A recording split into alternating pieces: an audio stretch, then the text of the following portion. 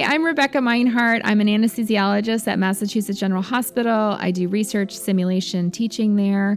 I'm also a director of the anesthesia clinical courses at the Center for Medical Simulation. I'm here with Jenny Rudolph here at ResusTO.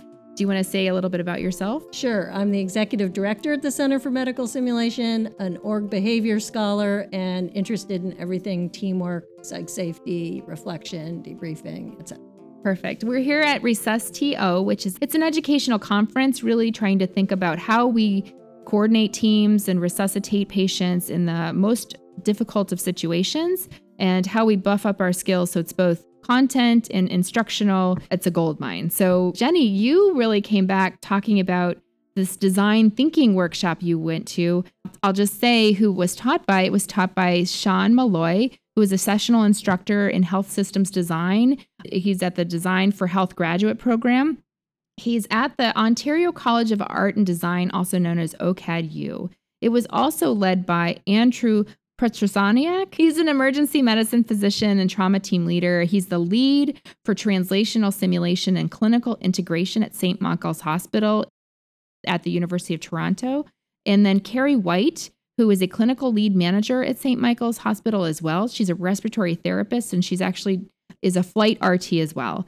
And so tell me a little bit about, it sounds like there were 5 things that were incorporated into design thinking. There was empathize, define, ideate, prototype, and test. But you were really focused on the define. You were just having so many ideas and thoughts about it. So tell me a little bit about what you were thinking. Yeah, so Rebecca, I have been thinking a lot about design thinking for acute care healthcare and for teaching and learning with simulation for the last 2 years, really, because as the executive director, I have to figure out how are we going to innovate at the Center for Medical Simulation? How are we going to disrupt ourselves? How are we going to create new things?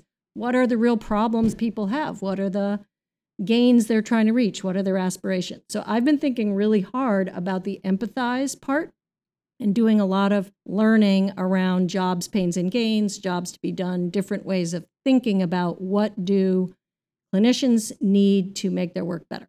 However, I kept finding myself a little stymied once I gathered all that information, because I would have, for example, a very rich picture of something we care a lot about at the Center for Medical Simulation, which is high quality feedback, high quality debriefing. We design a lot of courses around that.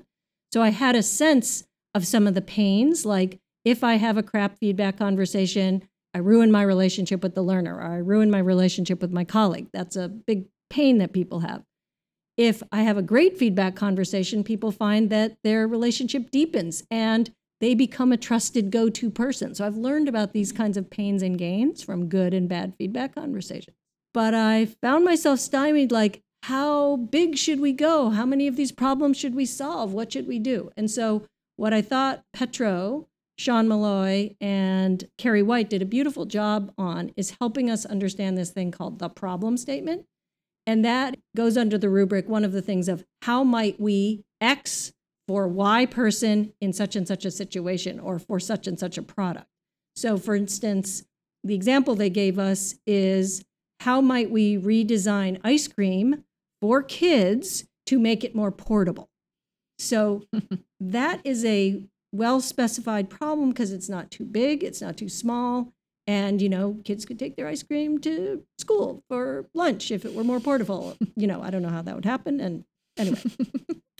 So for me, it started me thinking about how might we help busy acute care clinicians have difficult feedback conversations in some kind of a context. So I'm still working on my problem statement, but I felt like it helped me at least get into the ballpark. Mm-hmm. So not too broad, not too narrow, but trying to figure out what is exactly the right amount of information to build the rest of the steps upon to really create a powerful, impactful program. Exactly. And by giving ourselves a better defined problem statement, it lets us not go too far afield or not to have too premature closure.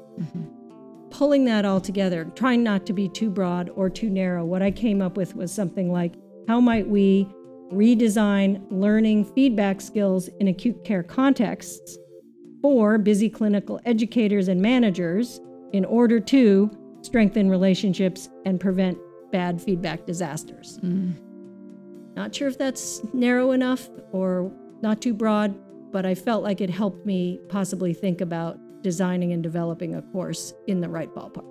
It's very aspirational. I want to take that course. Thank you. All right. Thank you, Rebecca.